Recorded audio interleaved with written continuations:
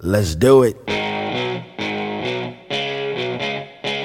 And now, shining the spotlight on the future of hockey, the World Juniors. Hi, this is Spencer Knight. This is Matt Boldy. Hey guys, this is QMJHL from Team USA. Hello, this is Tim Stutzler. Hi, my name is Noel Gunler. I'm Alexander Holtz of the Team Sweden. Hey, I'm Dylan Cousins. Hey, it's Phil Tomasino. Hi, this is Devin Levi. Major Junior. Looks back to the point, turns, fires, scores! What a shot! First OHL goal for Shane Wright. Right circle shot, scores! Connor Bedard has arrived here at the Brandt Center as first in the Western Hockey League. NCAA. Save! Watch out! Watch out! UMass are national champions. The NHL Draft. I am Sebastian Kosa. This is Dylan Gunther of the Edmonton Oil Kings. This is William Macklin from UGarden here. Hi, I'm Brent Clark.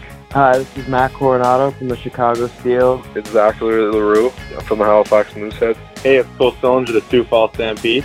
This is Fabian Lucelle. I play for Luleå. Hey, it's Corson Kuhlman from Brooks Bandits. Hi, this is Chaz Lucius. This is Logan Stankoven. I play for the Kamloops Blazers. It's Jesper Wolfes from Luleå Hockey. And more. Bring it! This is The Pipeline Show.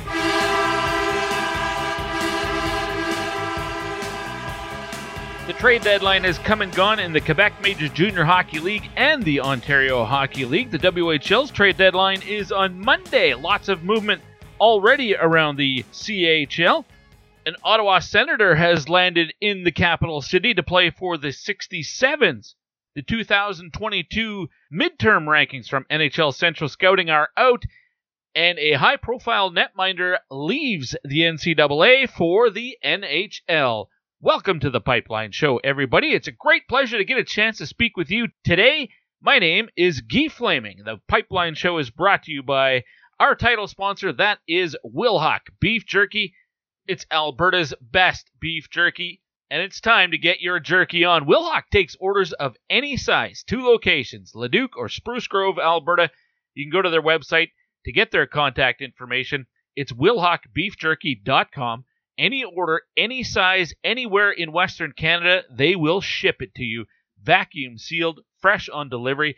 When you open up the bag that it comes in, and you'll hear like the vacuum seal open and release the smell. Oh, it's so good. My mouth is watering just thinking about it. WilhaukBeefJerky.com. You'll thank me for it.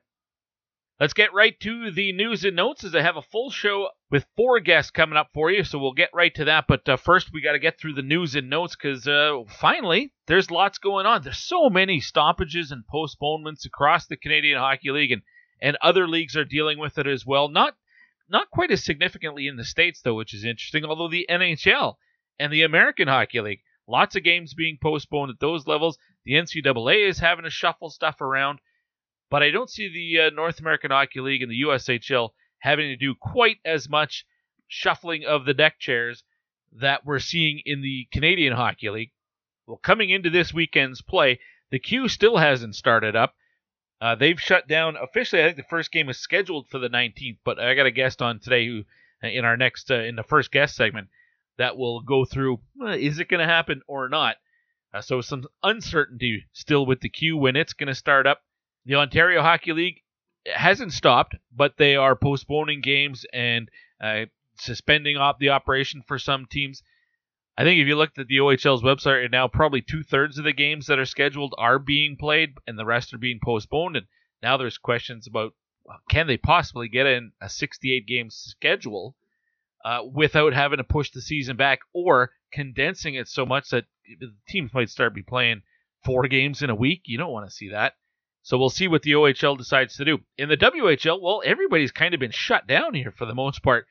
There's been 1 or 2 games, 3 games in a week, but now officially everybody is cleared to play and back in action starting this weekend. All 22 teams will hit the ice again, including the Edmonton Oil Kings. A game that was scheduled for Saturday night is now Saturday afternoon at 2 o'clock start, because the Edmonton Oilers game, which is against the Ottawa Senators, it was supposed to be a week ago, that got canceled. And now that's being played on Saturday night. So the Oilers take precedence in this town. Of course, it's their building and all that. So the parent club gets the evening slot. The Oil Kings move down to 2 o'clock as they take on the Brandon Wheat Kings. Let's start with the midterm rankings by NHL Central Scouting. The number one pick, the number one prospect, no surprise, Shane Wright is still holding down that number one spot. Logan Cooley from the U.S. National Development Team is 2. Matthew Savoy and Connor Geekie are 3 and 4 respectively from the Winnipeg Ice, and Pavel Mintyukov of the Saginaw Spirit comes in at number 5. Now that's just in North America. Central Scouting still breaks it up. The skaters apart from the goaltenders, and North America is separate from Europe.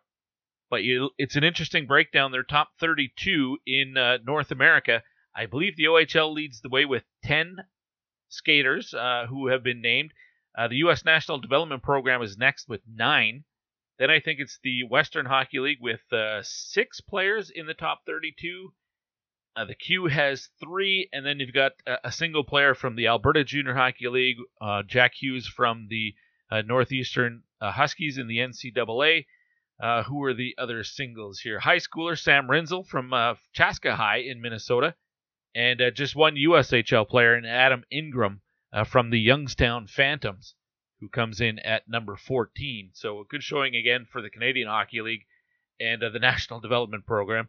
What we're getting used to. I mean, they got 9 guys potentially going in the first round, at least by NHL Central Scouting, and that's just the North American. So you squish a bunch of the Euros in, probably 10 Euros on average, probably, and that pushes maybe 2 or 3 of those National Development player guys down into the second round. But it's shaping up to be a pretty decent draft this year.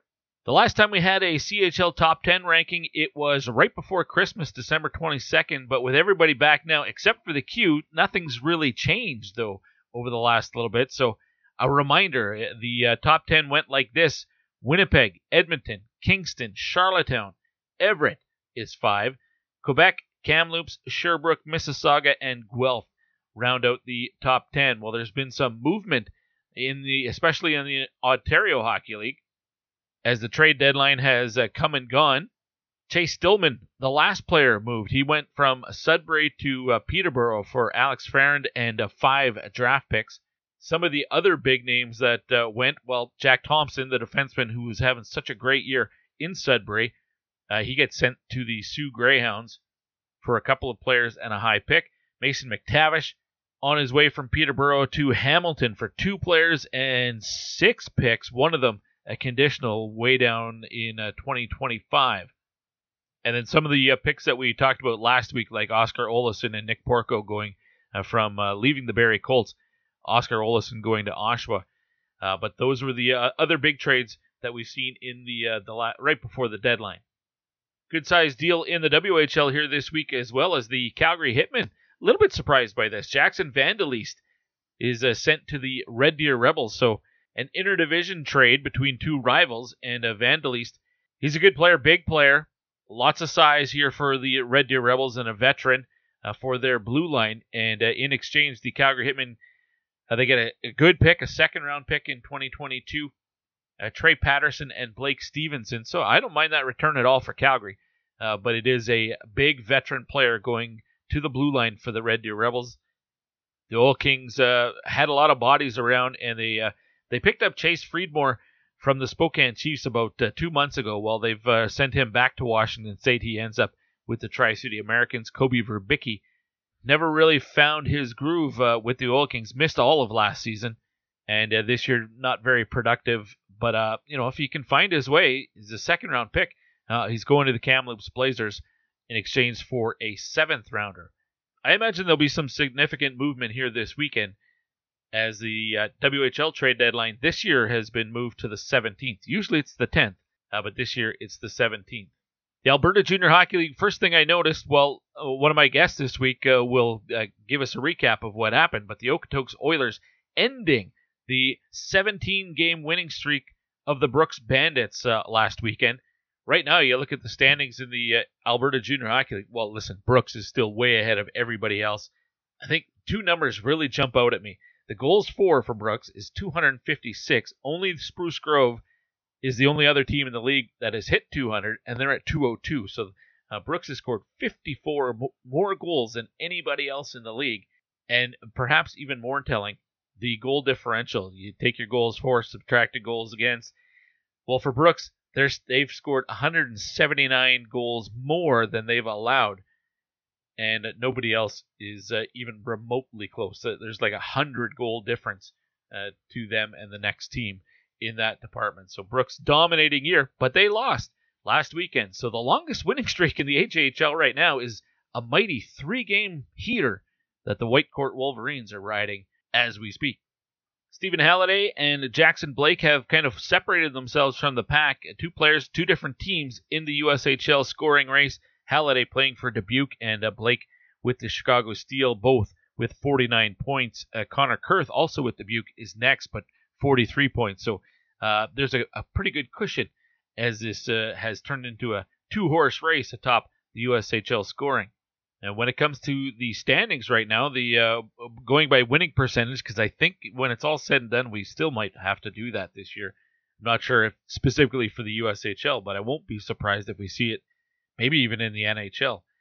But the Tri-City Storm have the top winning percentage in the USHL, although Chicago Steel are right behind them, both leading their respective conferences as we get into 2022. And in the North American Hockey League, the top team, again by winning percentage, would be the Maryland Black Bears, the only team over 700.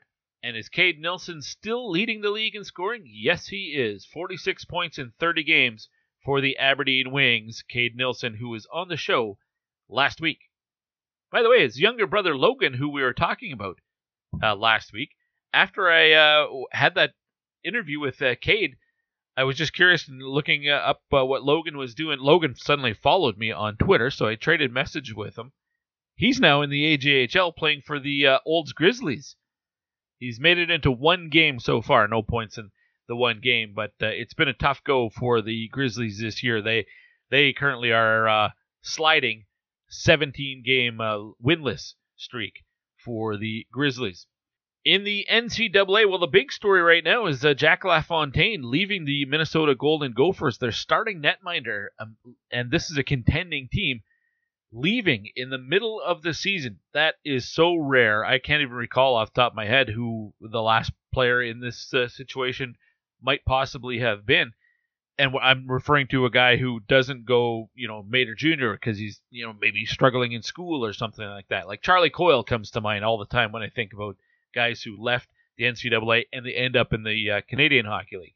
Well, LaFontaine, he goes straight to the NHL, and he has actually played already for the Carolina Hurricanes in relief. He didn't get the start, but he has already made his NHL debut. And if it wasn't for the situation the Hurricanes are in, I think LaFontaine would still be in Minnesota with the Gophers. So that's a huge loss for the Golden Gophers. We'll see how they cope with that. They're also going to be without Brock Faber, Matthew Nyes, a few guys who have been named to the U.S. Olympic team. Chris Peters has the full list. I'm sure you can find it elsewhere on Twitter as well. But it looks like a full slate of games in college hockey this weekend. For the most part, I'm sure there are still games here or there that are being postponed. I see one, Northeastern and Vermont, scheduled to play on Saturday. That one has been postponed. So has Cornell against Yale and Princeton at home to Dartmouth. Those games scheduled for Friday night are not going to happen this weekend. And I think I forgot to mention Tyler Boucher, who was playing college hockey, signed with the Ottawa Senators, the team that drafted him. Surprisingly, remember he was taken, 10th overall. And that raised a lot of eyebrows on the draft floor. Well, he has now arrived in Ottawa, but to play with the 67s. So he signs his NHL entry deal, but is now playing for the Ottawa 67s in the Ontario Hockey League. So a big addition there for the 67s. All right, I do have a full slate of guests for you today. 4 that you're going to hear from. They all join me courtesy the Troubled Monk Hotline. Troubled Monk, beverages worth sharing. The brewery is in Red Deer, and the tap room is open. You can go in. You can enjoy some exclusive on-tap brews right at the tap house. They got apparel there as well. But the good news is, if you're in Alberta and you live between Calgary and St. Albert, including Sherwood Park and Edmonton and all the towns down Highway 2 and right around Red Deer, well, you can get home delivery right to your door for free. Here's what you do. You go to troubledmonk.com/shop. You place your order, and when it's time to check out, you use promo code PIPELINE, and you will get that order right to your door, 100% free of charge on that delivery. No delivery charge. It's on the house. That's at troubledmonk.com, and lots of new seasonals to try. They got the Fork in the Road Pale Ale, made in the shade Mango Peppers. A dry hopped kettle sour that they call Hits Different. There's the Buzzword IPA. These are all ones I haven't been able to try just yet. The House Hippo, which I actually have, and the Oktoberfest Munich Hells. I think I actually have tried that one, but I do have some of those in my beer fridge right now. But you can always count on the classics, like the Bucktooth Belgian White, the Golden Gates Golden Ale, the Pesky Pig Pale Ale, and a couple of my favorites, the Juicy Gossip New England IPA and the Daycation Lager. You can't go wrong. troubledmonk.com/shop. This week's guest list looks like this. Well, we're going to recap everything that happened in the Quebec Major Junior Hockey League with the trade deadline. Who are the contenders now? Has it changed much? What did St. John do? This is the team that is scheduled to host the Memorial Cup. This, I guess, what is it now? June that they're scheduling it? Well, Willy Palov from Saltwire is going to join me. He's been covering the Quebec Major Junior Hockey League for as long as I can remember, and he's got the inside scoop for us. So he's going to start the show off. Then we're going to have 3 consecutive segments where we turn on the 2022 Draft Spotlight, and we're going to get to know 3 players eligible for the upcoming draft. We're going to start with Rieger Lorenz, who plays for the Okotoks Oilers in the Alberta Junior Hockey League. He's a recruit of the Denver Pioneers, and he's having a heck of a season for Okotoks. We'll talk to him. And then we'll stay out west, but it's this time a goaltender in the Western Hockey League, Tyler Brennan, who comes in as the number 1 ranked goaltender, according to NHL Central Scouting in North America. Tyler Brennan of the Prince George Cougars is on the show today. And our final guest today, a defenseman with the U.S. National Development Program. I mentioned there was 9 guys that Central Scouting has in their first round. Well, Ryan Chesley is one of them. We'll meet him today as well. Excellent lineup of guests, and it all starts next with Willy Palov on the Quebec Major Junior Hockey League. This is the Pipeline Show, brought to you by Wilhauk Beef Jerky. And Raymond stays with him. Lafreniere pokes it ahead, still has it. Rolling puck. Lafreniere works in, shoots, scores! What a goal by Alexis Lafreniere! A superstar in the making! This is Alexis Lafreniere of the Rimouski Oceanic, and you're listening to the Pipeline Show.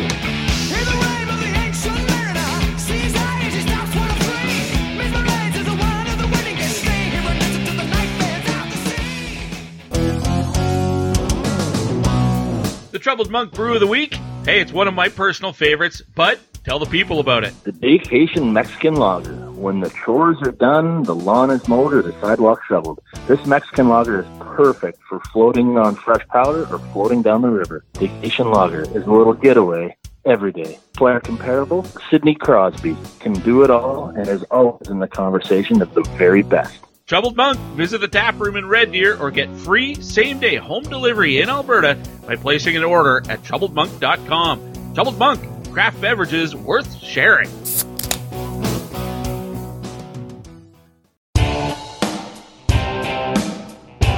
You're listening to The Pipeline Show with Guy Flaming. Yo! Stop your grinning and drop your linen. Back on the Pipeline Show, and we're going to begin this week's episode looking at the Quebec Major Junior Hockey League. Reminder that the program brought to you by Wilhauk Beef Jerky. It's Alberta's best beef jerky. Check them out at wilhaukbeefjerky.com. My guest to recap trade deadline in the Quebec Major Junior Hockey League, and who are the contenders now after the deadline? We count on Willy Palov, who joins me now. And Willy, I used to say from the Chronicle Herald, but I'm saying something different now. What is Saltwire? Well, you're both answers are right. The newspaper I write for is the Chronicle Herald, but gosh, I guess it was about 4 years ago. Our company bought basically all the other media outlets in let me think now, PEI, Nova Scotia, and Newfoundland, and created its own network, Saltwire, and so that led to the creation of the Saltwire Network websites and consolidation and all that. So you're right on both counts. All right, well, fantastic. Well, Willy Palov from Saltwire is my guest. All right, the trade deadline activity this year, it seemed like it was pretty busy, especially right at the end. St. John pulling off, 5 deals in the final, right before the deadline on the final day. But was there significant moves that were made in your opinion? Who are the biggest names that moved? Yeah, well, let's start with St. John, right? Like, they're the Memorial Cup hosts. There's an expectation that those teams have to load up. And they did. They had a good team to start with, right? Pretty good core, all 3 positions, forward, defense, and goal. But, there is pressure to empty the tank. And so they did that, and they went out and made those 5 deals you mentioned. I don't know if there's a biggest one out of those. They kind of pivoted to a deal with Moncton at the last minute because Philip Daou was playing. He's 20-year-old forward playing in the AHL for Belleville. He became available really, really late in the game, and he's a really good player. And I think they just jumped on it and got him in a big kind of package deal. And I think once they set their mind on him, they felt like they needed a goalie. Brought Nicola Hertubees in from Victoriaville. That was important. I guess they just weren't confident who they had there before. And then a couple of other smaller deals, upgraded their import, got Ansons out of Baie-Comeau, who's a good player, added some depth. Connor Trenham from Cape Breton. These were important trades for them. So the challenge now, it's January. I don't know how they're going to fit 68 games in. I hope they do, but we're talking about a condensed second half regardless. So, their coach, Gordy Dwyer, he's got work to do, right? Like it takes a while to build, obviously chemistry at the junior level, but also put systems in place that everybody knows and can play on the same page. So he's the one who's most under the gun here. And, I like him as a coach. I think he can do it. All right. Well, you mentioned the condensed schedule in the second half, and similar situation here in the WHL. Now, the Q has been shut down across the league until the 17th, I believe. Correct me if I'm wrong. Here in the WHL, 15 of the 22 teams were put on hold because of COVID situations within their organizations. So, kind of the same outcome, but for different reasons. The league in the Q said, well, let's just shut everything down for now. I guess the question with St. John is, right now they're sitting 7th in their own conference, so they're well back from being at the top end. But I know there's a lot of parity in the Q this year, which is a good thing in my opinion, but did they do enough? Does all this activity, do they suddenly become the favorite now? They're one of the favorites. They wouldn't be my choice as the favorite. And I'll get back to the teams I like a little better. But, first with them, you do mention that overall standing. They're 11th, right? And there are, I would say, 5 legitimate contenders, but then there is also a second tier of probably 3, maybe 4 teams. So, you're talking about a group that runs probably 8, 9 teams deep, at least as some spoilers in there. So if you're in 11th right now and you move yourself up to, I don't know, as high as 3 or 4, well, you're still going to have to play somebody pretty good in the first round, and for sure somebody good in the second round. And with these Memorial Cup host teams, you guys, I'm sure, have seen it out there too.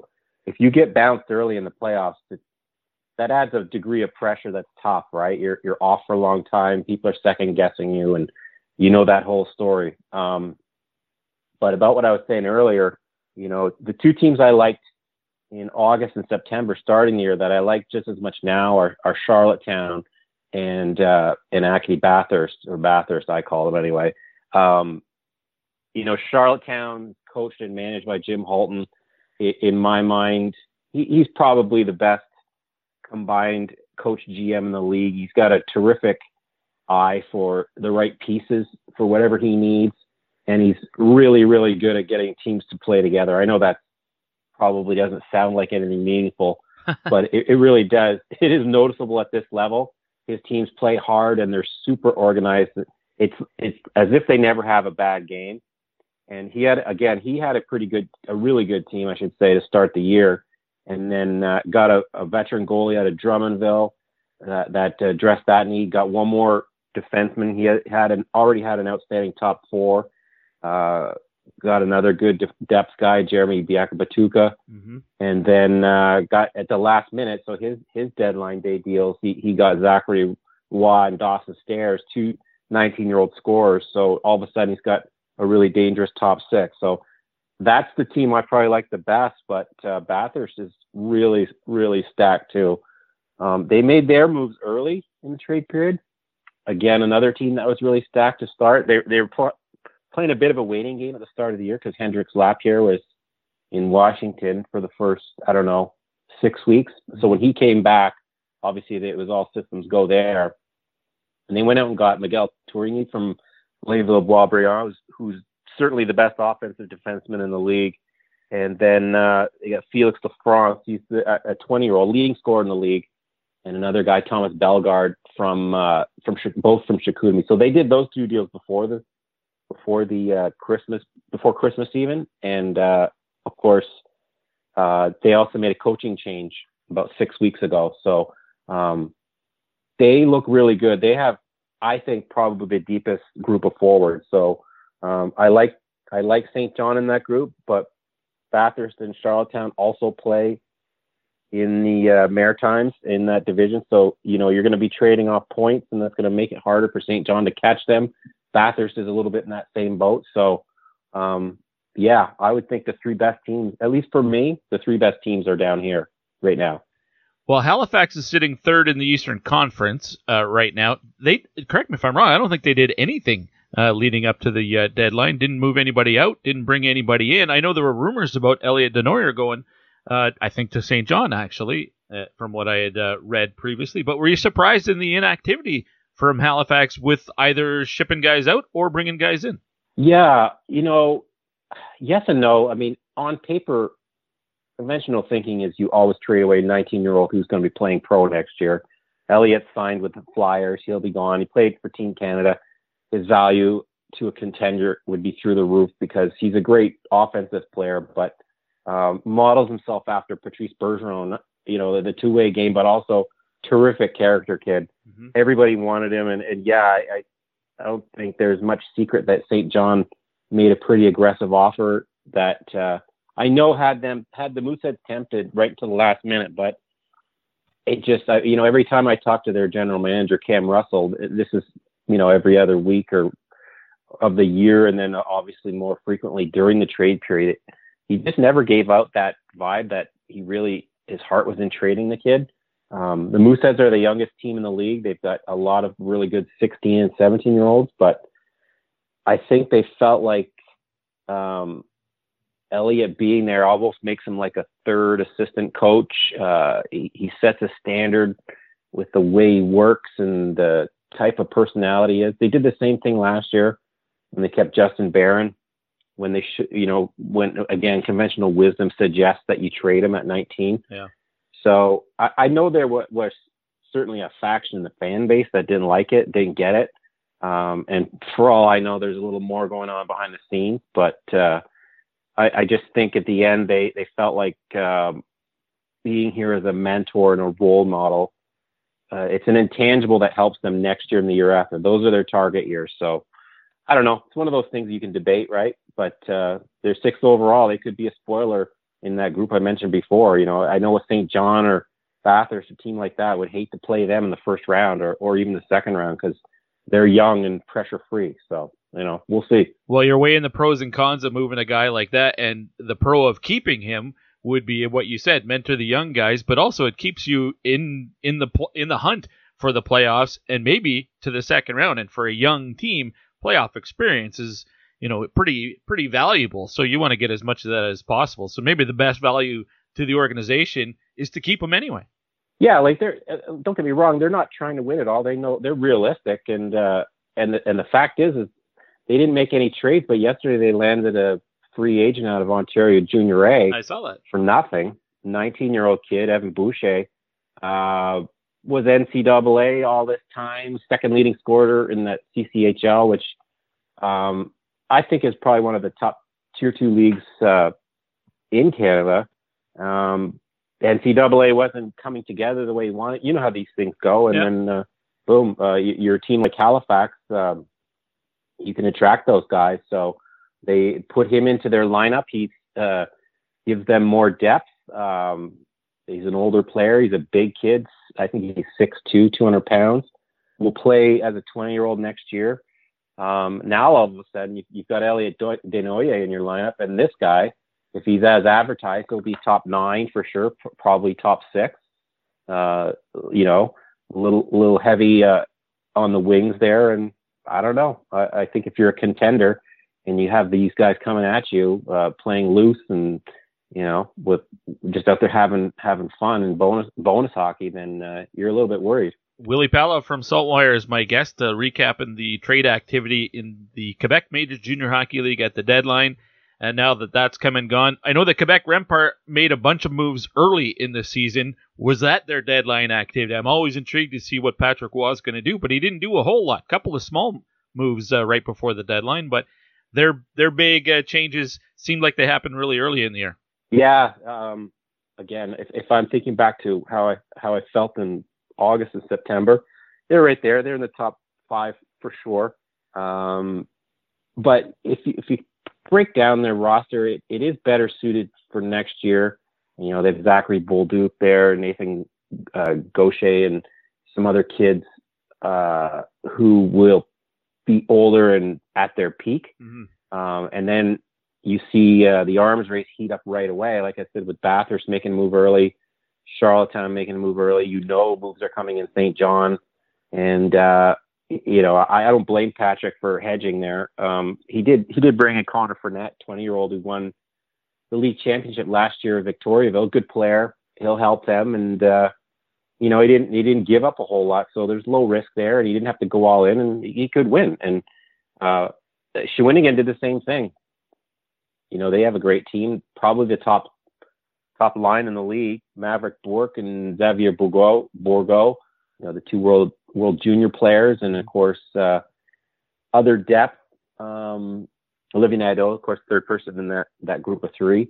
But just made a couple calculated moves and didn't really give up the farm. But again, you're going to go in as one of the top 4 or 5 teams, and you don't know how injuries will shape out with these other teams, and you have St. John might not come together. All these variables, and if you don't want to empty the bank there for the future, it's not a bad way to do it. So Shawinigan and Quebec, they're right there, maybe a tier below, but in that conversation for sure. All right, Willie, you mentioned the schedule in the second half. We know the league was shut down until I think it was officially the 14th, but the first games were scheduled for the 17th. I'm looking at the website. It looks like the first games are actually the 19th. Is that correct? Well, yeah, on paper, but there are a lot of obstacles right now. Here in Nova Scotia, they're not allowing any only practices with maximum 10 players in a space. So there are no games right now for any level of sport, including major junior hockey. And I think that they just announced that protocol will stay in place till the end of January. So they have about a week, I guess, to work on that, maybe get an exception. Of course, that includes the Cape Breton Eagles. PEI and New Brunswick have their own problems and protocols to worry about. And I know in Quebec right now, the last I heard is the teams don't want to go back to having games unless they can have at least 50% of their fans there. But it's a major outbreak in Quebec, as most people know. Yeah.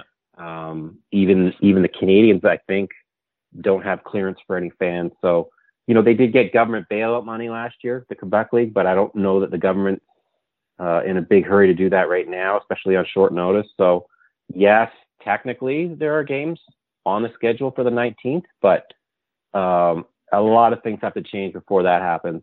So I'm just working on other things right now and waiting and seeing like any fan. All right. So, there's a game in Halifax scheduled for the 20th, and we see Bathurst and Charlottetown hosting games on the 19th, but really big asterisks next to those at this point. Is that what I should take away?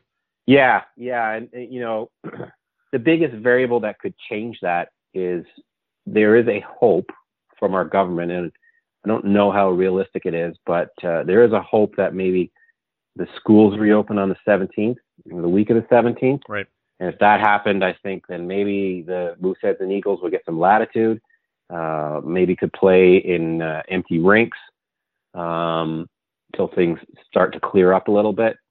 But I'm not even sure how realistic that is. And I do know also, just by way of a bit of background here, is when this outbreak started back just before Christmas, and our provincial government had to introduce new protocols.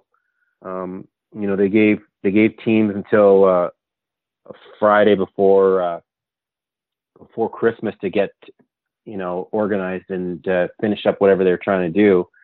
And as you would guess, the cases were going crazy and everything else. And the Mooseheads moved one game that was to be played one day after those protocols went into place to the day before, to quote, fit into the timetable and the protocol. But it definitely rubbed the government the wrong way. That wasn't really in the spirit of what they're trying to do. I see. Have a rink full of thousands of people, super spreader, and our premier made some comments that he wasn't very impressed with that. So I don't know how much goodwill that burned going into this next round of trying to carve out these exceptions. But it depends. You know what? It probably comes down to the personality of the premier and how stubborn he is. So we'll find that out once we get into these talks here in the next week or 2 weeks. I don't know about you, but it almost feels more like 2020, the spring of 2020, than it did 2021. Well, I mean, the difference, I guess, from 2020 is we have a vaccine now, and everybody is vaccinated, or most people are vaccinated. And I'm thinking it's probably the same with the players and everybody in the queue as it was out here. They had to be vaccinated to be able to play this year, right? So hopefully that's the difference, and that we don't end up with canceled playoffs and no Memorial Cup again. Yeah, and I mean, you would probably say the same thing about the Oilers out there, or the NHL teams across the board in Canada, and right down to junior teams, where I feel like the tipping point everyone's waiting for is when all the kids who are under 12 and under are double vaxxed, and that's coming up soon. And I think then there's going to be probably not, this doesn't make me a COVID expert, that's for sure, but it feels like then they'll maybe a push from the general population to say, listen, everybody who can be vaxxed should have had the chance. So let's move on with COVID as part of our life. Yeah. There's certainly a current of that here. I'm guessing it's probably the same in Alberta and some other places. And then it becomes a matter of these teams playing with it, having kids who are sick and spreading it and dealing with that like any other flu or COVID, a cold rather. But we're a long way from that. I don't know about you guys, but it's still people are still trying to contain it here and keep any kids from getting sick and spreading and turning our hospitals upside down and all that stuff. So we're in this weird kind of limbo, I think. But sports, at least we have access to a vaccine now. But you're right, it does feel like we're in this indefinite state of mind again, which is, I don't have to tell you, is a little bit unsettling. Well, like you, Willie, I'm a hockey guy, not a doctor guy, so we'll leave that to the experts. But as always, I really appreciate your time, Willie. Thanks for doing this, and hopefully we've got playoffs to talk about the next time you're on the show. Let's hope. Thanks, Guy. Good talking to you as always. Willy Palov from Saltwire with a recap of the trade activity at the Quebec Major Junior Hockey League's trade deadline. That ended on, last Friday, I believe it was. Well, to hear him say it still sounds like it's, a pretty tight race at the top of the standings as contenders, which I think is great. Personally, I think it's great. It keeps more teams and more fans involved right to the end. I think that sets up for an interesting and exciting playoffs. We already know St. John is going to the Memorial Cup as host, but who's the other team from the queue that will join them? We'll find out over the next, 3-4 months, I guess. But it should be an exciting end to the 2022 regular season, assuming, knock on wood, we get back to playing hockey in the queue and all the other leagues that are currently having some difficulties right now. And I get the Halifax Mooseheads not moving a guy like Elliot Denoyer, and for that matter, Zachary Leroux as well. I mean, he's probably back again next year, I would think, but who knows? Maybe Nashville signs him and he moves on. But it takes me back to a different league, but the Regina Pats a long time ago when they had two guys, Jordan Eberle and Colton Tubert, at the same time. I believe it was at the same time. Chose not to trade either one of them in their final year, knowing both were signed and not going to be back. And Brent Parker, I remember, was the GM at the time, and basically said for two reasons. One, because they're there to help bring on the younger players. Jordan Wheel is a guy coming up. And, some playoff experience with Eberle there was a good thing for Jordan Wheel, and therefore for the Pats organization.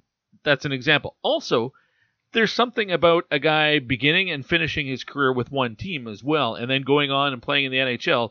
Jordan Eberle is a Regina Pat, a former Regina Pat. He's not a former Regina Pat and a Kamloops Blazer.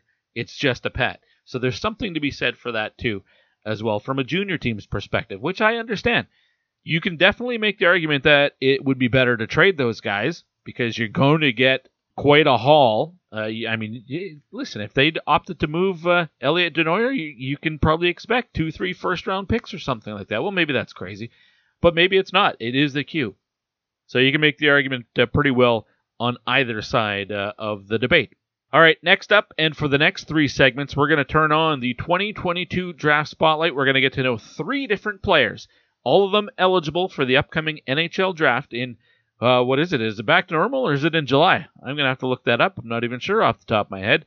Well, first up, he is red hot. He is the Player of the Month in the Alberta Junior Hockey League and definitely the top-ranked player eligible from the AJHL this year for the draft. His name is Rieger Lorenz, and he plays for the Okotoks Oilers. So let's get to know Rieger next here on the Pipeline Show, brought to you by Wilhock Beef Jerky.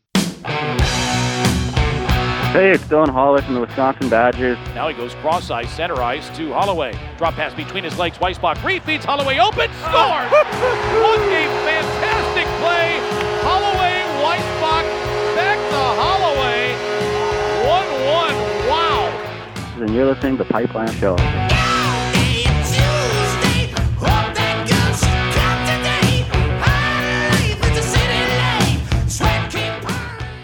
Passion, talent, development. NCAA hockey offers all that, and its players graduate at a 90% rate. Nick Bukestad. Backhand scores! Wow, what a goal! David Backus. And Zach Parisi were stars on campus before the NHL stage. Whether you are a fan or a player, nothing compares to college hockey. Visit collegehockeyinc.com and follow @collegehockey. Champions of the college hockey world!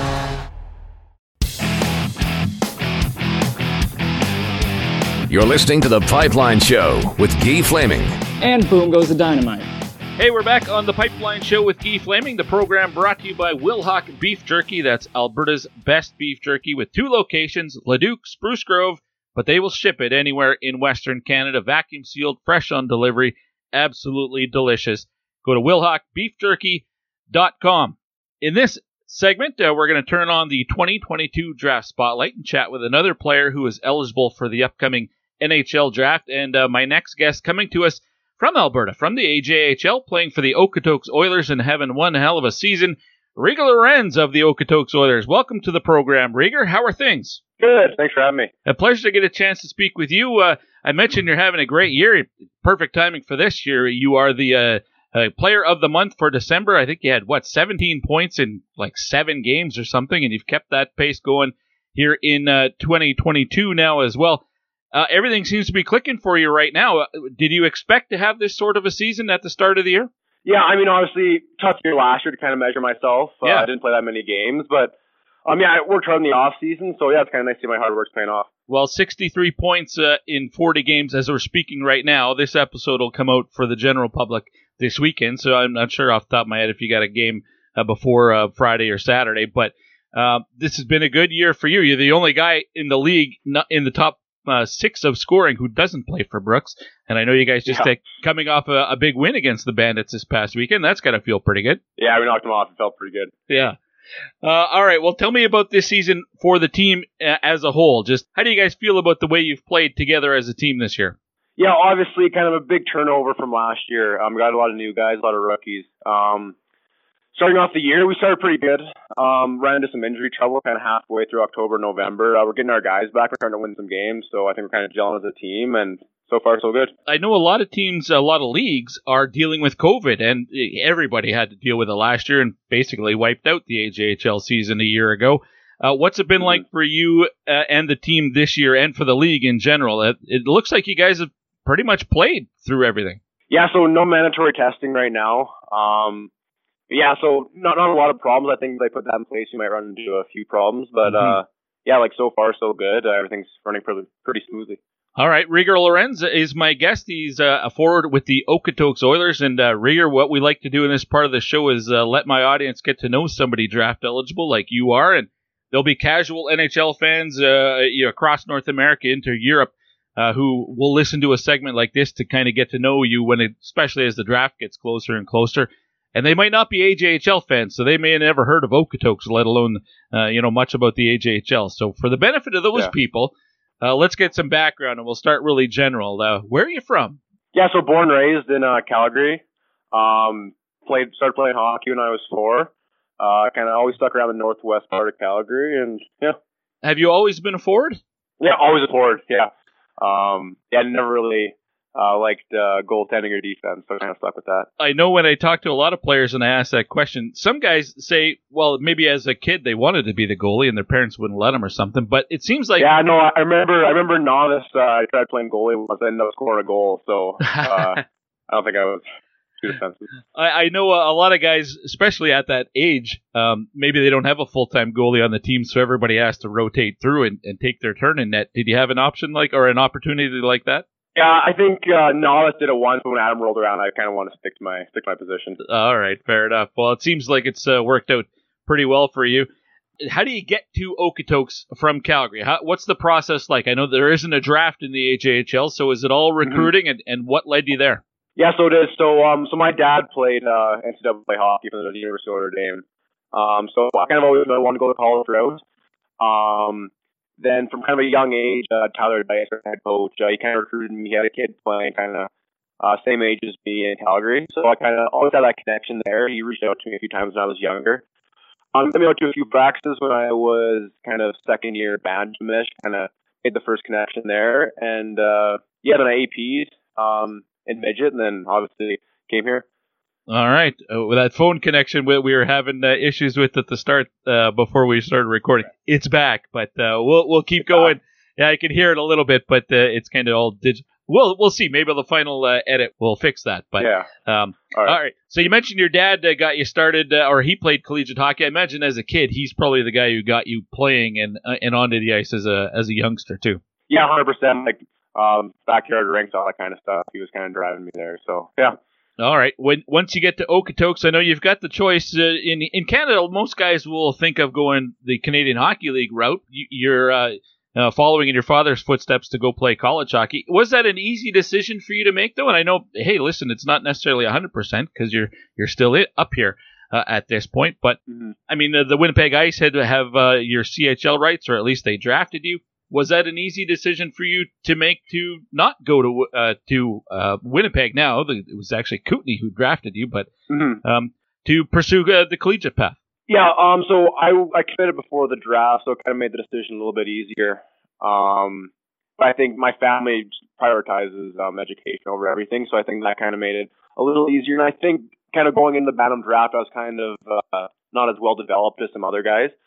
So I think I'd have as much success in the WHL if I went that path. So I think kind of being a late bloomer, I think I kind of wanted to go against AA and kind of see my development through that way. With the way things played out last year, and basically there wasn't much of a season in the AJHL, I know you could, I suppose, have gone to Dubuque. I believe they hold your USHL rights, and we saw a guy like Matthew Savoy who went south and played for Dubuque. Was that an option that you considered for yourself?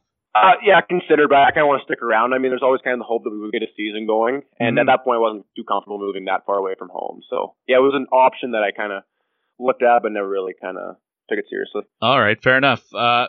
Now, if you proceed with your college option, that would lead you to Denver. Why was joining the Pioneers the right fit for you? Really highly respected program. Certainly have pushed a lot of guys to the NHL. So it's not a critique, but why that option in particular? Why that program being the right fit for you? Yeah, for sure. So my dad ended up playing junior hockey with the assistant coach Dallas Ferguson, and actually in the AJHL as well. So that's kind of my connection to Denver. Kind of second year Bantam, they came and watched me a little bit. Flew down there once, met the coaches. I think that's kind of when I fell in love with the program. Like super stand up guys. And I just thought that'd be kind of having that quality of person kind of at the coaching staff level would kind of help me get to the next level. Notre Dame, not a consideration for you? Yeah, I don't know. Obviously, I think my dad would have been cool for him if I went there, but no, I think Denver's kind of the place for me. All right. When it comes to academics, is there something in particular that you're going there with in mind, or basically are you a hockey player going to college? Yeah, I think I'm a hockey player going to college. My parents obviously want me to take school pretty seriously, so sure. I'm going there. I'm taking international business there, so yeah, we'll see how that goes. All right, fair enough. Now, when it comes to the NHL draft, Rieger, is it something you spend much time thinking about? And when I ask most players that question, it's one of two stances. Some guys say they don't want to think about it at all because it's a distraction, and other guys say they really think about it and they look to see where they're ranked by, TSN or Central Scouting or whatever, and they use that as motivation. What is it for you? Yeah, I think, like you said, you can go both ways. I think some things use motivation. I think others just kind of got to separate yourself away from it. My goal is to be the best player I can at 23. And yeah, if an NHL team kind of sees that in me, then great. And if not, then I'm going to keep kind of on my development path and see where I end up. At the sheet I'm looking at lists you, I believe, 6'2", 185-ish pounds. That's the AJHL's website. How up to date is that? Yeah, kind of got up to around 190 now, kind of mid-season, but yeah. All right, and 6'2", do you think you've stopped growing vertically? I think I'm still a little bit. I've grown kind of a quarter of an inch in the last little bit here. My dad's 6'3.5-ish, so okay. I'm hoping I can get to that. All right. Were you always one of the bigger kids in your class? It's not like you're 6'7" or anything like that, but you're still a tall guy. Obviously, I think I was kind of average growing up. I think kind of grade 9 rolled around, I started getting a little bit taller than most guys, but I was kind of always the skinnier guy. Never kind of filled out. And I don't think I've filled out quite yet either. So. Well, it's coming though, right? And do you notice that change on the ice? And now that you said 190-ish, I imagine you're able to do things that you couldn't do, a year and a half ago. Yeah, 100%. But I still think my body, kind of my frame, can hold a lot more weight than I'm carrying around right now. But I think that'll come with kind of, once I get to Denver as well, I'll put some weight on me. So, yeah. For people who haven't had a chance to watch you play, they'll look up the stats, see 26 goals and 63 points, and know that you're an offensive guy. Might not tell the whole story, though. It might not paint the whole picture. So how do you describe yourself as a player? I think I'm a competitive two-way guy. I think, especially here in Okotoks, I think our coach trusts me on the power play and the PK. And I think that's something that I've prided myself on this year is kind of developing that defensive part of the game. Kind of areas that I excel in would probably be kind of creating passing lanes for myself, finding those passing lanes, and kind of puck pursuit and stripping pucks down the forward check. Now, when I say you're a forward, are you playing in the middle? Are you a centerman? No, I'm a winger. Oh, you're a winger. Which side are you more comfortable on? Left, but I can play either. Okay. On the power play, do you flip over and play on the other side? No, I'm still on my strong side on the power play. Okay. What about penalty kill? Do you find yourself killing off some penalties too? Yeah.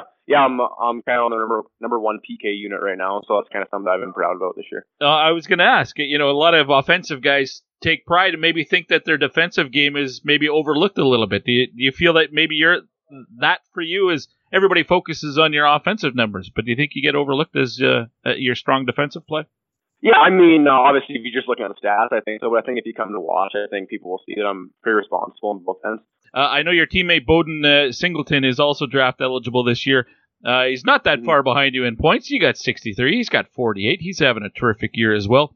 I imagine he's a guy that you think deserves more attention as well. What kind of a player is he? Yeah, obviously, I think he's a little bit more undersized. So I think kind of some guys have overlooked him a little bit. He's super smart, has lots of puck skills. And his shots, obviously, really good. So. All right. Rieger, before you get to the next level, what sort of things do you want to shore up in your game so you're ready to take on collegiate opponents? I think little things in my skating, I think, need improvement. Just kind of like, especially when I get tired, I think I stand up a little bit in my stride. I think my shot's another area, just kind of, I think straight on I have a good shot. I think some areas I need to improve or kind of like change the angle a little bit. Mm-hmm. And then I guess just kind of critiquing some things in my D zone game, kind of foot position, all that kind of stuff. All right. Being a Calgary guy, did you grow up a Flames fan, or were you cheering for somebody else behind enemy lines? No, so my parents were born and raised in Lloydminster, so I was always a diehard Edmonton Oilers fan. I see. That must be a little challenging, though, in Calgary to be a fan of the arch rival. Yeah, I always was. Got bugged a little bit growing up, but yeah. Oh, that's funny. All right. Well, Rieger, listen, I really appreciate your time today. Best of luck the rest of the season, and hopefully we'll get to chat again in the coming years. Yeah, thanks for having me. Have a good day. There is Rieger Lorenz from the Okotoks Oilers under the Alberta Junior Hockey League, an always competitive team and a fun club to watch, and they had an entertaining victory over the Brooks Bandits. I think the Bandits came into that game having won 17 in a row, so you know everybody's going to be up and giving the Bandits their A game, if possible. But Brooks is a really good team, but Okotoks got the better of them this past weekend, and Rieger Lorenz, I think he's got 5 points here in 4 games in 2022, but the December Player of the Month in the AJHL. Headed to a good program. He's 6'2", 190 pounds. He's really offensive, but pays attention to the defensive side of the game as well. What's not to like? Is a guy who could legit go in the first round. Intriguing player, to say the least. All right, we've got another intriguing player. He's one of the top-ranked goaltenders for the class of 2022. We're going to the WHL and the Prince George Cougars. Tyler Brennan on the Pipeline Show next, fueled by Wilhock Beef Jerky. No sleep till! Man off the wall falling there was Longo as he couldn't stop that rush on the right side. Goodberg walks in, hands it up in front. That's Sogard making a nice read there, stretching out those long legs. Hey, it's Matt Sogard from the Medicine Hat Tigers, and you're listening to The Pipeline Show.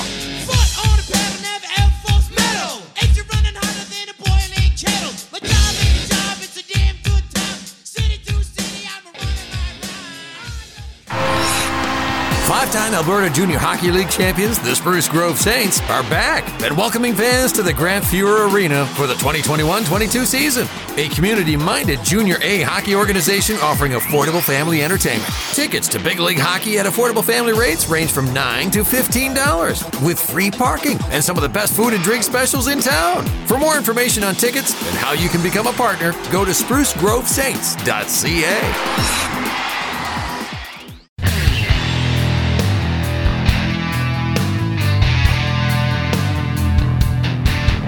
You're listening to The Pipeline Show with Guy Flaming. Yes! That's awesome! Back on The Pipeline Show, and of course the program brought to you by Wilhock Beef Jerky. That is Alberta's best beef jerky, with 2 locations in Leduc and Spruce Grove, but willing and able to ship anywhere in Western Canada. Vacuum sealed, fresh on delivery. Go to wilhockbeefjerky.com. We had a 2022 draft spotlight segment in the previous segment, and we're going to keep it going for the rest of the show. We get to know another player eligible for the upcoming NHL draft. This time, we're talking to a goaltender all the way up in Prince George, BC. And that, of course, means Tyler Brennan is on the program this week. Tyler, welcome to the Pipeline Show. How are you? I'm doing good. How about yourself? I'm doing well. Thanks for being available. I guess right now, kind of everybody's available, as the league not really happening at the moment. How are you spending your days right now? Yeah, obviously it's a little tough with having some time off, but I think a little bit of time off is always good, but sometimes a little too much can be an issue sometimes. But I think with myself and the whole team, we're all doing pretty good with handling the time, where a lot of the guys are going for walks and doing a little bit of workouts, kind of stuff like that. But I think it's just good to, have some time to yourself. What do you do to stay sharp, though? Like for when the team gets back on the ice and you get a game, I imagine leading up to it, you'll get a couple practices in. But right now, what are you doing? I'm just doing some, some body weight workouts to going for some walks, stuff like that. And as a goalie, obviously the mental side of the game's huge. So I've been doing some mindset work and doing a little bit of reading to keep my mind sharp. All right, very good. The Cougars right now sitting in 7th place in the Western Conference with a record of 13-17, 1-1. I don't know what your expectations were at the start of the season for the team. Is this about what you expected, or how do you feel about the way the team has played so far? Yeah, well, obviously we have a really young team up in Prince George, but so there's a lot of learning to have here. Me as an 18-year-old trying to help the younger guys kind of adapt to the league and adapt to how fast the play is here coming from lower levels. So I think we have high expectations for this year and obviously upcoming years. But obviously I think myself and the whole team want to be better than what we showed so far. And I think before the Christmas break, we really showed how good we can be. And I think from here on out, we're going to be a lot better. All right, the key, I think, of what you mentioned is it's a young team. You got a lot of talent, but it's young, and it takes a little while for guys to get acclimated to the Western Hockey League level and take that step forward. But you're seeing progress. I mean, you've been with the team for a couple of years now. This is a club that's growing for sure, isn't it? All the arrows are pointing in the right direction. Yeah, for sure. Like this is my 3rd year with the team, and I know exactly where the young guys are coming from. Yeah. You come into the league coming from wherever U18s or wherever they played before, and it's tough. So I think if I can be kind of like a mentor to the younger guys and kind of show them the ropes, what the league's all about, I think this year's a good learning year for them. And then obviously the upcoming years, I think we can go a long way in the playoffs and stuff like that. So I think obviously our young guys have a lot of talent, and then we have some veterans that also have talent that can show them the ropes as well. And for yourself, Tyler, how have you felt as this is, as you mentioned, your 3rd year now? That includes the abbreviated season back in the spring. But how have you felt about your development over the last 3 seasons? You got to share the net with Taylor Gauthier, a veteran in the league. I know he's moved on now, but a good guy to partner with and to learn from. But how have you felt about your own personal evolution as a goalie? I think coming into the league as a 16-year-old, especially as a goalie, is tough. But like you mentioned, Coach was my goalie partner, and I think he showed me the ropes and what to do, what not to do really well. And I thank him for that a lot. I let him know about it all the time. So, but like how I've came over the years, I think is like I've improved a lot. Honestly, coming in 16-year-old.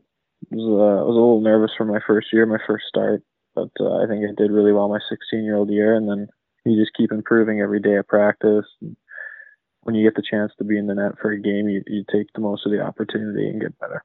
What's that relationship like between a goaltender? From your perspective, you're the young guy, you want to get the starts, but so does the veteran, and he's kind of been there before, so you got that 1 and 1A sort of mentality, but you're both competing for ice time, yet you're on the same team, and you both want success for the team, but you want to be in the net. How do you balance that? In the net, but we both know that only one can be each game. So I think we both had the mindset going into each practice that we got to compete against each other from each end of the ice to try and earn those games. And we both had the same mentality throughout the last 2.5 years that I've been with him. And I think you don't have one of those hate relationships. We kind of feed off of each other. And the last 2.5 years, we were both battling against each other in practice, and we'd have little mini competitions that only goalies can have. And, one goalie is going to get the net, so you're going to work as hard as you can in practice to try and get that start. And then when you get the start, you make the most of the game to try and get the next start. And we would both battle like crazy every day to try and get the start. So I think it was a good competitive nature between the two of us. Tyler Brennan from the Prince George Cougars is my guest here in the 2022 Draft Spotlight. What we like to do in this part of the show, Tyler, is let my audience get to know somebody that's in your position, being draft eligible, and there'll be a lot of casual NHL fans who don't follow junior hockey, but they'll be listening to an interview like this because you're going to be up for the draft this year, and maybe you're going to be chosen by their favorite team, so they want to get to know you in that regard. So for the benefit of those casual NHL fans who don't watch the WHL, let's start at the beginning and find out, where are you from? Where'd you grow up? I was born and raised in Winnipeg, Manitoba. Love the city. I think it's a great city. Some guys give me a little bit of a hard time from being from Manitoba. Why? But, Why? It's all flat in the prairies, and there's no scenery or anything like that. But I take pride in being from Winnipeg, and obviously I grew up with a lot of great coaches and a lot of great people from Winnipeg. So I'm very thankful for the city of Winnipeg. Yeah, Winnipeg's a great town. All right. Who got you into hockey as a youngster? Well, I think a big thing obviously goes out to my parents. They kind of raised me into it, but the big thing would be my brother. My brother's 2 years older than me, and he played hockey before I did, and kind of obviously brotherly love. You want to be better than the other guy. So I got into hockey. Obviously, was trying my best my whole entire life to be like him and have more success as the brotherly battle that I kind of went through growing up. So a big shout out to my brother for kind of pushing me growing up to be where I am today. Except Ryan's a defenseman and you're a goaltender, so you wanted to be like him, but not that much like him. Exactly. Yeah. No. Yeah, he is a defenseman, but and in the nature of the brotherly battles that we had, it was just he's at one level, I'm trying to get to that level, and kind of have the same success as him. So why the attraction to being a netminder? How'd you get interested in playing between the pipes? It was back when your team would kind of rotate goalies, and it's kind of I was a player, was having fun being a player, and I'm like, I might as well give goalie a try, and then went and was a goalie for a game, and I loved it and thought it was fun, and kind of enjoyed having like the pressure of you're the last guy before the puck goes in the net. So I kind of enjoyed that, and then just kind of the next year after that was a goalie full time, and just kind of stuck from there. It's funny because I asked that question of every guy that I have on the show, and a lot of them will say when they tried it, you find out right away whether you like it or you're not, because you either get scored 10 goals on you or something and instantly never want to play in net again, or you have some success and you have fun and you enjoy it. So for you, it was a good experience. Was there some attraction to, I like the gear. A lot of guys tell me it's, wearing the pads or the mask or the glove or stuff like that. Was that part of it for you too? Yeah, well, I think I always thought growing up it was pretty cool that you have your own custom mask and you get to paint it and put whatever you want on it. So I always thought that was cool. And also my mom was a goalie growing up as well, and my uncle was a goalie as well. So kind of thought it'd be pretty cool to kind of follow their footsteps a little bit. So what is on your custom mask? What do you like to put on there? I just got some classics, just some team stuff. One side's full of mountains for BC and Prince George, where I play, obviously, and then the other side kind of represents the prairies, where I'm from Winnipeg. So, and then on the back, I got a little tribute to Gord Downey. I'm a big Tragically Hip fan, so put him on there, and I kind of like his journey as well, with obviously diagnosed with terminal cancer and brain tumor and stuff like that, but he's still out there performing for everybody, making everyone happy. So I really like his story there. Fantastic. Now, take me back to the Bantam draft. You were chosen 21st overall, so right at the end of the first round in 2018. I don't know what your expectations were going into the draft that year. I know when I chat with players, a lot of guys were at school and following along what happens, or they were allowed to stay home. Some guys were telling me they were in Philadelphia at a tournament. What was your draft day experience like? Yeah, I was in school. I was actually in a career development class, which is pretty interesting. And my teacher was talking to the class, and he said, "Yeah, there's drafts going on for Tyler, and I think this is a career development class, and this is a huge step in his career developing." So he played it for the whole class.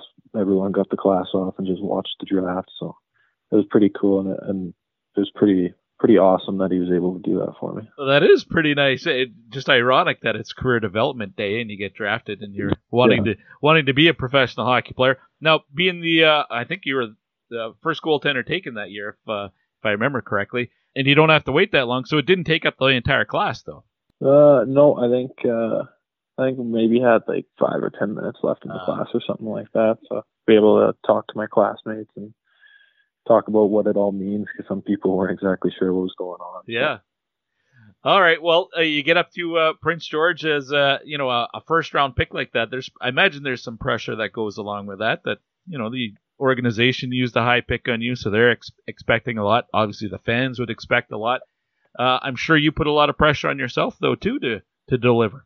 Yeah, for sure. Yeah, going up first round pick, first goalie taken, there's some pressure, and there's the expectation that you're going to be good for the team and everything like that, and especially with Coach A up there, really talented goalie up there. So you kind of got to come up and do what he's done and more. So I think, there was definitely some pressure, but I would say I'm pretty good at handling pressure, so I didn't let any of that stuff get to me at all. So. Well, and this is a year where there might be some pressure as well, being it's your NHL draft season. How much time do you spend thinking about the draft? A lot of guys will tell me they try not to think about it at all because it could be a negative distraction, but there are players who tell me that they actively look to see who's got them ranked where, and they use that as motivation. What about for you, Tyler?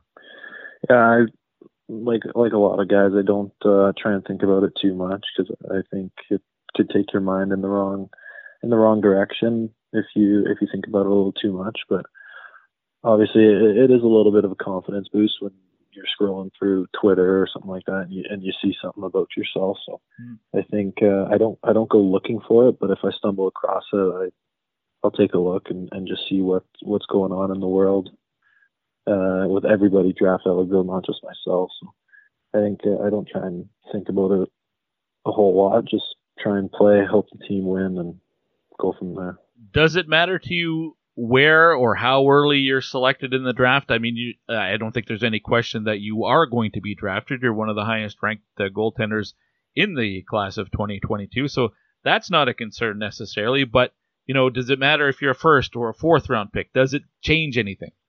No, I don't think it matters when I get drafted. For me, it's who decides to take me, and they believe that I can help them in the future, and obviously I'll be very grateful for whoever does take the chance on me.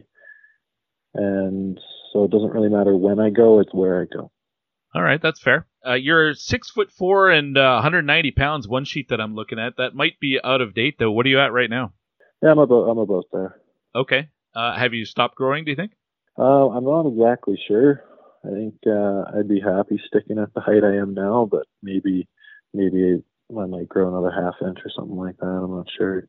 But if I stick right at 6'4", that'd be all right with me. Have you always been like one of the bigger kids in your class growing up, or did you have a late growth spurt or something a couple of years ago? No, I was always the tallest kid. I was always known as the tall guy in school growing up, and I grew steadily my whole life, which is a good thing, especially being a goalie. You don't have any knee or hip problems or anything like that. So, just steadily grew my whole entire life. Whatever, half an inch, quarter of an inch a year. I think I was like 5'9" in grade 6 or something like that. So. All right, well, Tyler, if you were a defenseman, I could ask if you're a stay-at-home guy or an offensive defenseman. If you're a forward, are you a power forward or a shooter or a playmaker? It's different with goaltenders because these days all goaltenders are butterfly goalies. How do you differentiate yourself? How do you describe yourself as a goaltender? Like, what are your strengths? Yeah, obviously, we just talked about I'm a pretty big guy, but I'm still able to move around. Some big, tall guys can't move crazy well as compared to, say, a guy who's 5'10", who's got crazy speed and can move around the net like crazy. So I think a big strength is my size, along with my ability to move, and my positioning is a big one too. I'm a big guy, so just get in the right position, get in the way of the puck. Now, being a Winnipeg guy, were the Jets your team growing up? Actually, well, they weren't in Winnipeg for a good whatever it was whenever they came back. So I actually was a Coyotes fan growing up.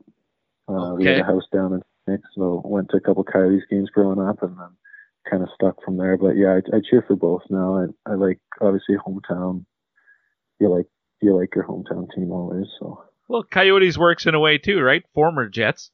Yeah, exactly. It's kind of a weird thing because my dad was a hardcore Winnipeg Jets fan back when it was the old Jets, and then they left to Phoenix, so he had a little bit of a love-hate relationship with the team, and then I started liking them, so I don't know how he felt about that one. Yeah.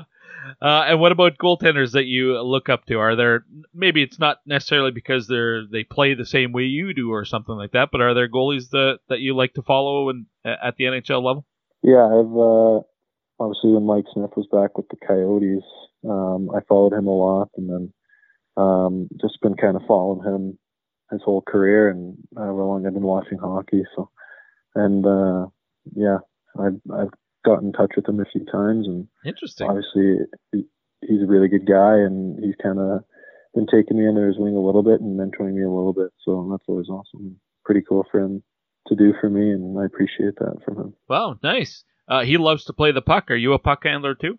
Yeah, I've been working on my puck handles a lot lately, and he's talked to me about it a little bit as well. Just kind of some tips on what to do, what not to do, and I've been trying to play the puck a lot more lately. Terrific. Well, Tyler, listen, I really appreciate your time. I enjoyed this conversation a lot. Best of luck to you and the Cougars the rest of the way this year, and knock on wood that things get back to normal here sooner as opposed to later. Thanks for doing this.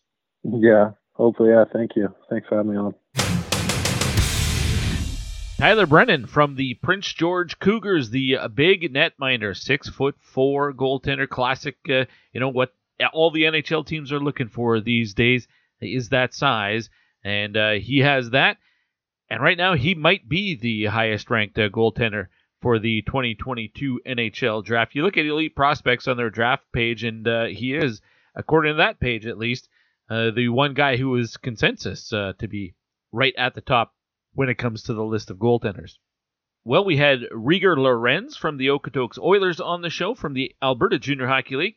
Then we had a WHLer in Tyler Brennan. And next up, we're headed to the U.S. National Development Program, another draft-eligible player. This time, it is defenseman Ryan Chesley from Team USA. He's next here on The Pipeline Show, brought to you by Wilhock Beef Jerky.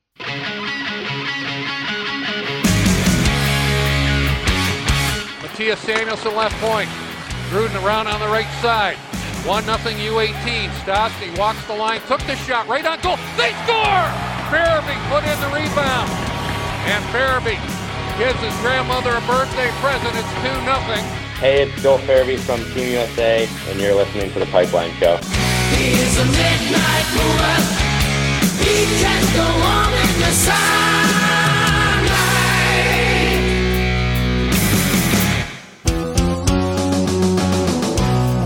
The Troubled Monk Brew of the Week. Hey, this one's great on ice. Why is that, bud? Troubled Monk Troubled Tea. This surprising beverage is low in sugar, zero carbonation, and has an unmistakable real tea taste. Alberta's first and only hard iced tea. Player comparable, Jack Eichel, silky smooth and super skilled, but a little softer and enjoyed by all. Troubled Monk. Visit the tap room in Red Deer or get free same-day home delivery in Alberta by placing an order at troubledmonk.com. Troubled Monk. Craft beverages worth sharing.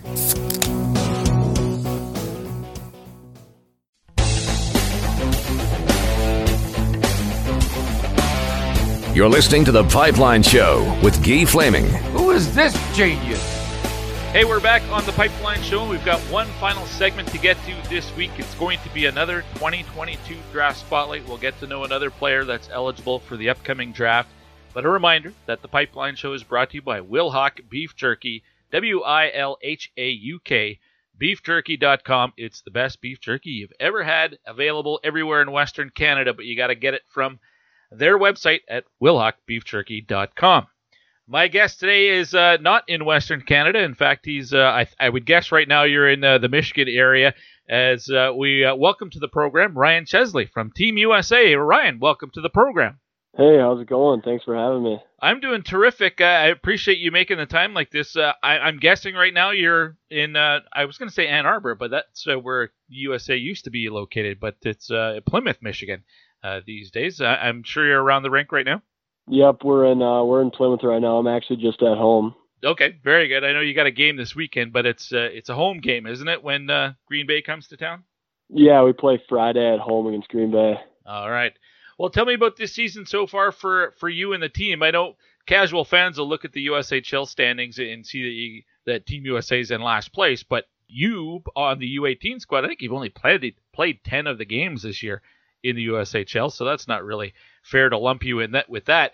So with all your Division I opponents and the international competition you've been playing, how have you felt about the way you and your teammates have played this year?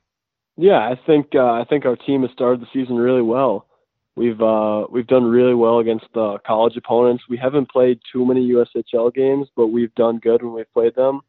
And then we had our one international tournament in Switzerland, and we did good there. We ended up winning the tournament. So It's been a really good start for the team. Yeah, it's fantastic. I know you're supposed to be heading over to Finland here right away, and that's been postponed because of COVID situations over there. So hopefully that gets rescheduled for the near future. But when you've played last year, you played a lot of US-HL games when you were on the U17 squad. What's your preference? You have the US-HL competition, your Division I competition, and then representing your country on the international stage. Is one of those three more meaningful or more exciting for you? I love them all, obviously, but I think international has got to be just a little bit higher in the ranks, just because playing against all those other countries and just it adds a whole another level of excitement and everything. I just think that's probably the best. Is Division I the hardest though, because the older competition? Yeah, I would say that's the hardest for sure. Well, and you guys have had success doing that this year. Didn't you just knock off North Dakota or something recently? Yeah, we did. We beat North Dakota 2-0. We've been doing well against Division I opponents this year. Yep. So why do you think you're having success against what we just described as the older, harder, more difficult games to play? I just think that our team is we got a whole mix of everything. We're really skilled, really fast, but we also we played really hard.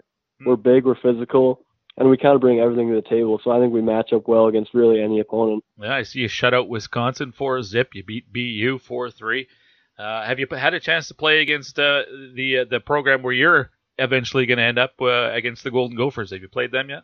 Yeah, we did, and we ended up losing that one 5-3. But we played good.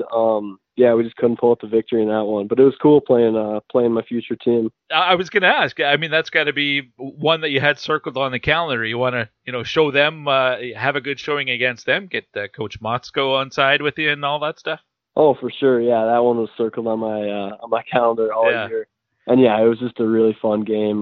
Good to see the coaches and everything. And they're having a good year, so it was good. Ryan, tell me about the way you felt, just personally, the way you've played as an individual this year. Last year, 34 points in 37 games on the U17 team. That ratio of offense hasn't carried over to this year. You got 7 points in 31 games. I don't know if your role has changed or anything. Why is the offense not as proficient for you this year? Yeah, I think that I'm still playing at a really high level. I just think that my role has changed a little bit. Coaches have challenged me to become the best defender in the world, so I've kind of focused mainly on defense and kind of letting the other stuff happen. And also, I feel like I'm still generating offensively. I just haven't put up a ton of points, but I'm still creating chances, creating opportunities, and I think I've been playing good. All right. Well, it's important, obviously, as a defenseman to be able to play defense. So I can understand exactly. Yep. Setting the bar high there where they say they want you to be the best defender in the world. Yeah, it is. But, they have high expectations for me, and that's what I like. I like to be held to a high standard. In this part of the show, Ryan, what we like to do is let my audience get to know somebody who's draft eligible like you are. And there'll be some casual NHL fans who listen to an interview like this, and they don't watch junior hockey at all, whereas this is a junior and college hockey show. So the bulk of my audience is going to be interested, but there'll be NHL fans as the draft gets closer. They're going to research, and here's an interview with Ryan Chesley. Let's find out about him. So for fans like that, let's start at the beginning and ask some general questions. Okay. Where are you from? Where'd you grow up? I'm from Mahtomedi, Minnesota. Really small town, but it's a really nice place. I've never heard of that before. Where in Minnesota is it? What would be the big market closest to it? Yeah, most people haven't heard of it. It's an east suburb of St. Paul, so it's about 15-20 minutes from St. Paul. Who got you into hockey, and how old were you when you first started playing? My dad got me into it, and I was 7 years old when I started playing. it's the state of Minnesota, so everybody, all the guys play, and all the girls are playing now these days too, but no surprise that hockey was on your radar fairly early. Have you always been a defenseman, Ryan? I have, yeah. I've always been a defenseman ever since I started. My dad just thought that'd be best for me, and yeah, it's worked out. I know at a young age, a lot of players, maybe on their novice team or something like that, they don't have a full-time goaltender, so everybody has to rotate through and take their turn putting the pads on. Did you have a game like that? No, I don't recall that I've ever played goalie. I don't think I have, no. Oh, wow. Never interested you, eh? No. Well, I don't know. I just don't think that'd be for me, no. Why the blue line is the right fit for you? It's some guys would bounce around and try forward or anything, but why always a defenseman? Yeah, I think it just suits kind of the way I play really well. I like to play fast. I like to be a lot of physicality in my game. So I think just being a defenseman, I have the ability to hit guys a lot and just make plays. Having the eyes all over the ice, I love that. So yeah. Being able, some guys have described it as when you're a defenseman, the game is in front of you, so you're able to watch it all like that. Is that is there something to that? Yeah, I just like being able to kind of see everything, and being able to control everything too. Have the puck and everything's in front of you. I like that feeling. When did the program come onto your radar? I don't know if when you're 10 years old, if you're thinking that far ahead and saying I want to play for the national program. Was I'm guessing maybe somewhere around your time at Shattuck? Yeah, it was probably 8th or 9th grade when I was at Shattuck. It kind of came on my radar, and I just really noticed that was something that I wanted to do in the future, and I was lucky enough to have the opportunity. How have you evolved as a player? Think back to when you first arrived, maybe your last year at Shattuck, and compare yourself to where you are now. What's changed in your game? Yeah, I think everything's really evolved a lot. I think my skating has gotten a lot better. Offensively, I've grown, and mostly I'd say it's my defensive game. I really learned how to be kind of a shutdown defender and just play really big, physical, and use my size to my advantage. Is there almost like a mental flip of the switch you have to make when you're a guy that's used to playing that offensive game, and yet now you want to focus more on your defensive side? Is it a mental, change, something you have to accept mentally just to, all right, so I'm not going to end this season with 50 points, and that's okay. Is that a challenge for you? It wasn't really a challenge, I would say. Just like, I think you just got to accept it and kind of look at what would be best for you and your development, and I think that was the right choice. Fair enough. Being a Minnesota guy, were the Wild your team growing up, or were you cheering for somebody else? Yeah, the Wild they were definitely my favorite team growing up. I would go to a lot of games with my dad and mom, so that was really cool. Nice. Anyone in particular in the organization when you were a kid or something that you looked up to, or even now? I loved Koivu. He was a great leader, and I loved his shootout moves. He was really good at the shootout, so yeah, it was cool. Let's talk about the draft, Ryan. I don't know how much it's talked about around the dressing room. I mean, most of your teammates are going to get drafted this year, as is usually the case with the program. But is the NHL draft something that's on your mind much, or are you one of those guys who tries not to think about it because it could be a distraction? I have other guys who tell me that they actively seek out to see where they're ranked and things like that, and they use that as a motivator. What about for you? Honestly, I just kind of try to tune it out. I don't really pay much attention to rankings or anything.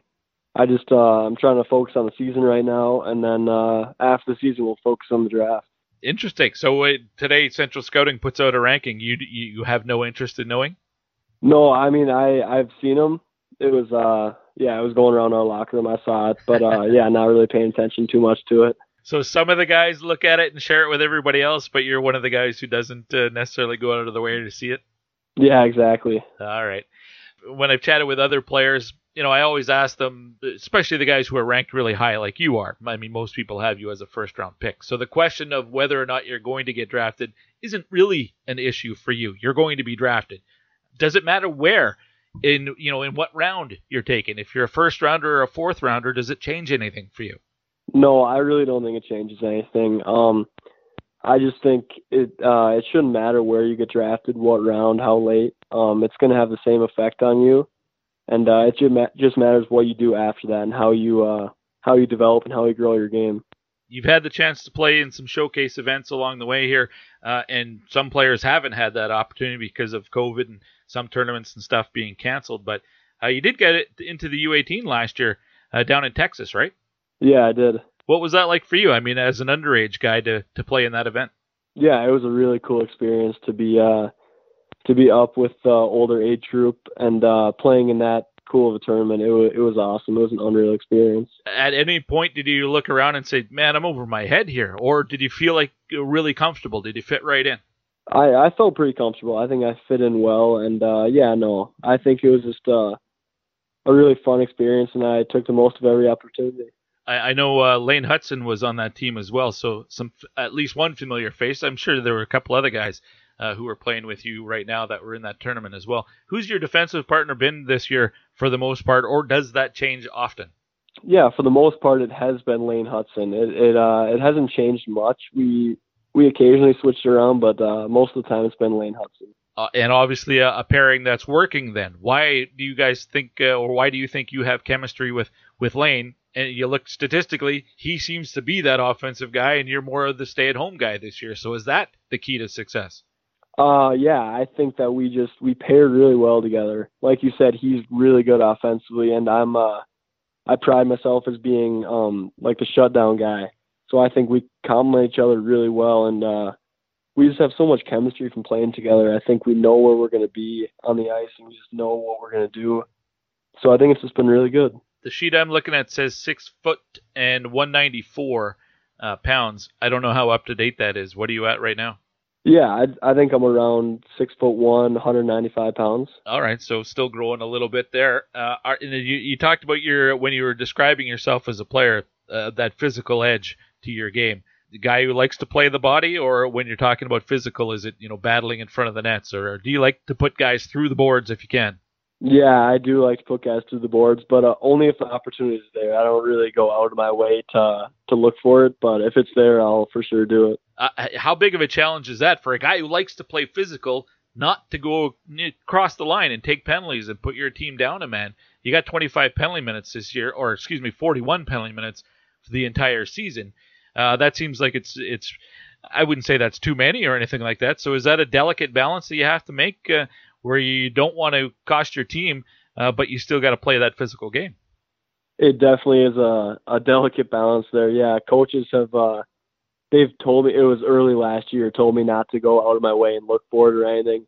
And this year, most of my penalties have honestly me just hitting guys. And here's what coaches say: they say I get penalties for hitting them too hard, so they don't really think they're penalties. They think I'm doing it just fine. So yeah. 2 minutes for being stronger than the other guy. Yeah, exactly. Exactly. Well, before I let you go, I got to ask you about the Golden Gophers and why that was the right program for you. When you're looking, I'm guessing you're going next year? Yeah, I'm going next year, and I think it's the right place for me. I love the campus. I love the school. The coaches are awesome there. Bob Motzko, he's unbelievable, and I just think it's the right fit for me. A lot of former NTDP guys who are there now. I'm thinking of Faber and Chaz Lucius and no, Matthew Nyes didn't play there last year, but there's a lot of familiar faces there as well, right? Yeah, there are for sure. Listen, Ryan, I really appreciate your time today. This has been fun. I wish you the best of luck the rest of the way. Hopefully you get that tournament in Finland sooner as opposed to later, and maybe as a Gopher we'll get the chance to chat again. Yeah, awesome. Thank you. Thank you for having me on the show. That was Ryan Chesley from Team USA playing on the U18 squad down in Plymouth, Michigan. And listen, the offensive numbers aren't there for him this season, but as he described it, he's a better player for it. Concentrating on becoming a better defenseman and having success. Central Scouting's ranking just came out. They have him 22nd in North America, quite possibly a first-round pick. He's going to go play for the Minnesota Golden Gophers, a program highly regarded. What's not to like about the complete package there in Ryan Chesley? He is my final guest, thanks to the other three that you heard earlier in the show. We talked to Rieger Lorenz as well as Tyler Brennan. All three of my guests today, potential first-round picks. Brennan, maybe not. Might be a second round before we see a goaltender taken, but he is the number one ranked goaltender by NHL Central Scouting. Rieger Lorenz also ranked in the first round by Central Scouting this week. And we kicked off the show with Willy Palov from Saltwire, covering the Quebec Major Junior Hockey League. Quick thank you to everyone who has been signing up to be a patron at patreon.com/The Show. Early access to all the individual interviews that you hear, all these segments. Listen, you might be listening to the entire show right now this week, but you can pick and choose individual segments, and they're uploaded 2, 3, sometimes 4 days before the full show's release, which usually comes out on Fridays or Saturdays. Some of these interviews I've done, Tuesday this week. So patrons have been able to have access to, the conversation with Rieger Lorenz since Tuesday. You might be hearing this on a Friday or Saturday and thinking, man, I would like to have early access. How do I do that? Patreon.com/The Show. Tell them my credit card, couple of bucks a month is all it costs, and even less if you sign up for an annual membership. And if you think the show has value to you and you want to keep it going, that's one way that you can help ensure that, as patrons definitely playing a massive role in the fact that the Pipeline Show is well into Season 17 now. Got up to Season 12 on TSN 1260 Radio here in Edmonton, and since then it's been 100% podcast, largely because of the support from listeners like you. Next week on the program, planning to do more on the 2022 NHL Draft. We'll have the OHL and the WHL trade deadline will have come and gone. We did the Q already this week. Will much change in the WHL or the OHL? We'll find out, and we'll check in on that next week. Always keeping tabs on what happens in the USHL, the NAHL, Junior A in and across Canada, as well as college hockey. You've come to expect that from the Pipeline Show, and continuing to do that is my pleasure. But that does it for this week's show. Between now and next week, I hope you get out there and you are able to watch safely, able to watch some junior and or college hockey so that you and I can talk about it next week here on the Pipeline Show, which is brought to you, of course, by Wilhauk Beef Jerky. My name is Guy Flaming. Have a great weekend, everybody. See ya.